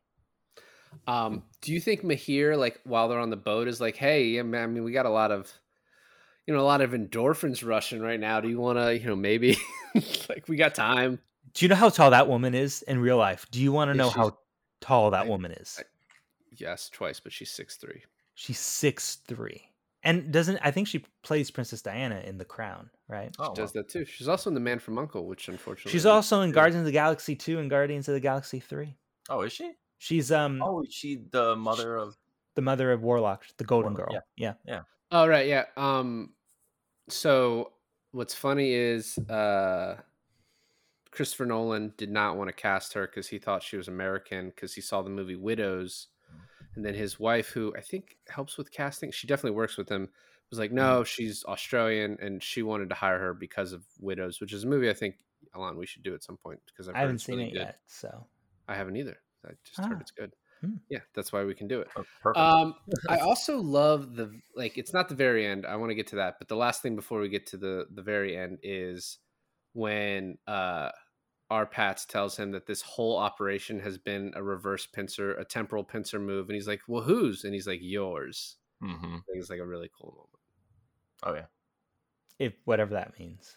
Well, it means that they're gonna break off into a sitcom, and we're gonna their buddy cop movie, and we're gonna learn. No, Dude, I'd watch that movie. yeah, me too. I can't wait to watch this movie again. It's driving me crazy. Like I would have. Yeah. This Alon, is you need to send me that YouTube video that explains what Pattinson's doing at the end of this. I need that. I will. I have a few fun facts here. We're not done. He kills Good point. Priya. Yeah. I love the way that works out, where she's like, "Go get her before the sun comes out." Like her son comes out, and then she shoots, and then he's just like, "I've been the protagonist the whole time." It's like such a good Mhm. ending. And I think once again it ties into the fact of like, because Robert Pattinson has all this knowledge of like the future, so he has definitely had to have traveled back really far to make this happen, whether he's the son or not, whatever. But he has traveled so far back to where he is coming from the future, and John David Washington is traveling to the present. Mhm. And so, like in this moment where he kills Priya and her guard, it is like where we're kind of seeing like almost close to his like final form of like the guy who planned this thing to save the world. Um, like his real James Bond moment where he's like fully confident in himself. Yeah, for sure. It's the return, and now he's the hero. On the second the watch guy. of this, I noticed a lot of guys in the background of a couple scenes that were moving backwards that I didn't realize were moving backwards before. And I think like when they're heading to the red and blue room, Sator's red and blue room, when Kat is being pulled into the car, you see a couple people walking backwards through there, but you at this point the audience doesn't have the knowledge of that yet, Mhm. so, of like what's on the other side of that thing. But it happens so quick you would miss the people walking backwards. And then in the airport when they're coming out with Kat already uninverted, you can see them in the background going into the airport Oh, that's inverted. cool. Okay. And so I think there's a lot that you can take away from like second, third, fourth Second, viewings. third, fourth viewings. of Yeah, this that's movie. exactly what I was thinking. Yeah, it's if I need more time in life, I want to be able to. I have to invert so I can go backwards just to watch this movie again and have time to do that. It's killing me. Oh, this is fun. I just read that because of the way the days lined up, he was doing pull-ups in that windmill, right? Mhm. But it happened on the same day. Remember, like later on in the movie when he's on the ship and they're going through that windmill thing? Yeah. He's doing pull-ups on the ship. Yeah. He's doing pull-ups at both of Both at the same himselves time, are doing a two pull-ups at the different same times. time. Interesting. Yeah. The only thing I can't really, and this is probably answered in the movie, just like this, we talked about how this movie like it doesn't spell things out for you, like so it leads to needing to watch it multiple times, which I think is a good thing. Yeah. But I can't remember where in time the Stalsk scene at the end happens. Like, does that happen before Vietnam or after, like chronologically at least? Because like I think that obviously matters a little bit slightly because he dies if like the parts are still together or whatever. So I think it has to have happened maybe before, but I mean either way. Yeah. Alana, are you done with fun facts? You got any more? One more is that when he's having or right before he has lunch with Michael Caine, he's reading a newspaper about a plane crash that hasn't happened yet, but he's the one who caused it. I think that's cool too. Oh, that's right. Yeah. That's cool. Yeah. Final thoughts. I loved it. I don't know. I still think it's like I think all of his movies are pretty great. So it's like ranking wise hard to like know where I would put this one. But yeah, man, it's so much better on the second watch than the first. Like I enjoyed it on the first watch, but it's like there's like definitely a lot of brilliance in this movie when you like kind of understand it more and more. Yeah, I mean, I think you know what I'm going to say, David, and it's going to piss you off, and I love it, and I'm going to say it. I think it's better than Inception. Alon, you don't have the ability to piss me off. Um, You don't have the tools necessary. You don't get that pleasure, it's sir. he tries to take it away. I still know that it irks him in some way. But I think it's better than Inception. Critics don't. Critics gave Inception like a 91%, and then they gave this like a 67%. But I think people gave this movie, audience and critics gave this movie too low of a rating. I think it's like, and I think where it strives is that, and at least for me, it's really hard to make a movie so good that you're going to want to make me watch it multiple times. Usually I'm a one and done guy, and then I can watch the movie like years down the road when I've forgotten some details or I'm in the mood for the movie. Christopher Nolan movies, I feel like I can rewatch The Dark Knight every day for the rest of my life and still be entertained. I love The Dark Knight. But this movie, I think the rewatchability is so good, and I think the critics were too harsh on it, because a movie that you can make people go again and again to go see each time in a different perspective, viewing different details about it. I mean, that's a winner. That's a moneymaker right there. Well, it didn't make that much money actually. But see, well, that's what that I'm was saying. also COVID. That's a shame. Yeah, I know, It I opened know. at the worst possible time. I did my part. I did my part. Guys. That's true. No, I love this movie as well. I thought, like, I understand. Not everyone. A part of it is not everyone has an extra 2.5 hours to rewatch the movie. It's already long enough, and everyone, and unfortunately, everyone's attention spans seem to be going they're inverted, where like they're going the other way, So, but it's hard. Like I'm a single dad, and I have 2 podcasts, and I make comic books, and I'm just like, I want more time to watch movies. But like, I literally, when you were like, hey, yeah, here's an excuse to watch a movie, I was like, yes, okay, I got this. I can watch a 3-hour movie and like justify it because I'm put it out in the world and stuff. But yeah, this movie totally necessitates multiple watches if you want to appreciate it to the greatest extent that it should be appreciated, I think. So it is. I think there's some brilliance in the movie that I think multiple watches will definitely reveal. I do find it. I mean, I don't have like a thorough theory on this yet because I've only seen it once, but I find it pretty interesting that he mentioned Oppenheimer in this movie, Right. And then there was also a comment about there being 10 pieces of this algorithm right before this Oppenheimer explosion. He has 11 movies before Oppenheimer. So if you think of it like Following was his first movie, and he's like, this is me about to learn all of the secrets, and then there are 10 secrets that he learned. Like he has 10 movies between Following and Oppenheimer, and then there's his explosion of like, here's my 9. masterpiece. It might have been 9. I don't know. But I remember I read it, or I saw that, and I went. Maybe back he's to not counting filmography. Following. Maybe he started his count with Memento, and then he followed. Yeah, maybe. Well, no, that's what I meant. There's 9. I think that's where I got why I skipped Following, because I was trying to do the counting, and I was like, it's interesting to me because he mentions Oppenheimer. Now he has this big masterpiece where he's going to kill people at the end of the movie, and we're all fascinated by it. So we're going to see what happens. But like I said, I've only seen this movie once, so I don't know what I'm talking about. It's just fun to watch.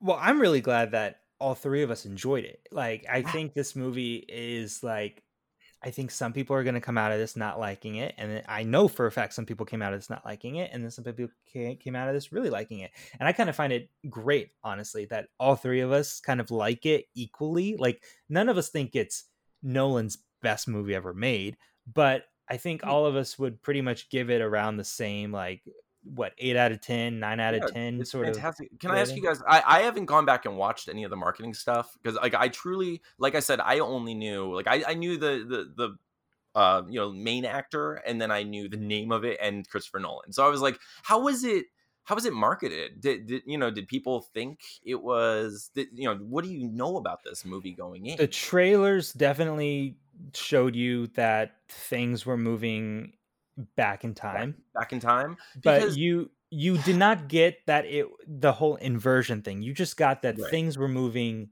back in time, and then some people were privy to that, and then some people were not. And so Right. then from there you were like, okay, so maybe half the world is moving through time, and so it explains to you very generally what this is about, but it leaves out all the detail. Okay, because I often I wonder when I see people audience not liking a movie. I'm like, okay, well, how do you not know yourself well enough to go see movies that you like?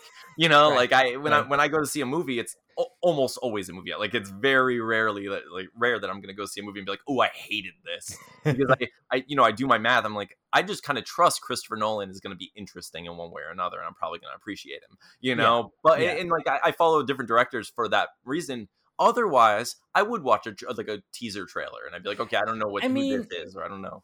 I feel the same way about Nolan that I feel the same way about Tarantino, is that if he's coming out about a movie about Calmanor, do I have any interest in Calmanor? No, but I'm going to watch it because it's Tarantino. Yeah, that's how I feel about Tarantino and the Coen brothers. And I'm just like, if they have a movie out, I'm gonna see it. Yeah. I might not love it, but I'm gonna see. Yeah. I'll probably like something about it. I'm gonna appreciate it at the end of it somehow. So David, I for don't the only, just real quick, David, for the only one of us that actually did go to the movie theater and see it, apart from it being Nolan, what kind of brought you to like, oh, I'm not going to wait till, everyone's safe from the pandemic. I'm going to risk people's lives and go to a movie theater. What brought you, like, what in the marketing brought you to that stage? Well, I mean, I was, Yeah, go ahead. I hate old people. Okay. So that was kind of the big thing. I was like, about to say he called you the asshole and he is attacking, but then you're like, no, I will be the asshole here, sir. I'm killing elderly. I just feel like I was doing my part to help global warming, culling a little bit. As I said, there was no one else in the theater, I wonder why. so I felt pretty safe. I was also providing money to people in an industry that was suffering. So I'll make that clear.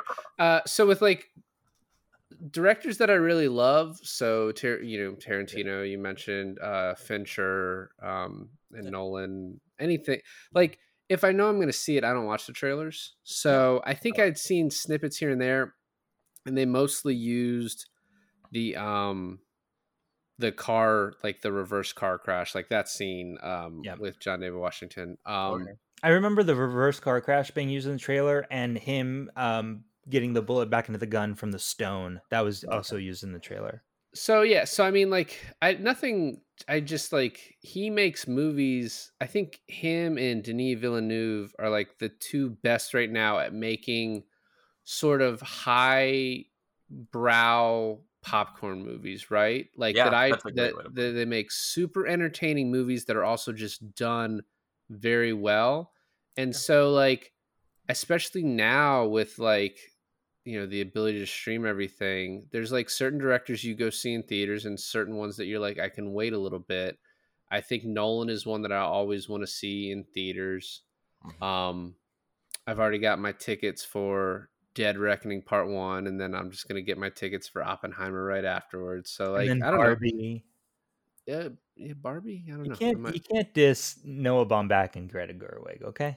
I know, but I still have two kids, so it's I gotta pick and choose the ones that need to be seen on a bigger screen. Yeah, you know what I mean? same. Yeah. So out of Villeneuve and Nolan, I really enjoyed everything that Alex Garland has come out with, but I haven't heard that he's coming out with a new movie anytime soon. Alex Garland, did you watch the last thing he made? That Men. I haven't seen. I bought Men. I haven't watched it yet. No. And then I think he has something else in the works, but I don't know. I was kind of talking about his Annihilation, when he goes. I actually don't know what Men is about, but I really enjoyed Annihilation. So if he could make more movies like that, please, yes, do that. It's about men. Oh, is it? David Fincher's coming out with a new movie called The Killer, and I'm looking forward for that one. That seems really good. Yeah, it's Michael Fassbender's, I think, an assassin. All right, so let's end this up. Anthony, where can people find you on the interwebs?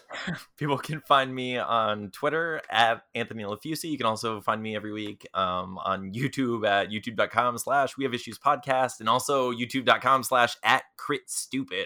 If you like Dungeons and Dragons, that's definitely a place for you to go. It's the most fun I get to have every week, pretty much. If you like bad movies and making fun of bad movies with friends and stuff, check out at Good Time Bad Movie with no E at the end, because it was too many characters. I know what that's like. Well, you can find all those links down in the description below this Appreciate it. episode too. So that's an easy way Awesome. to do it.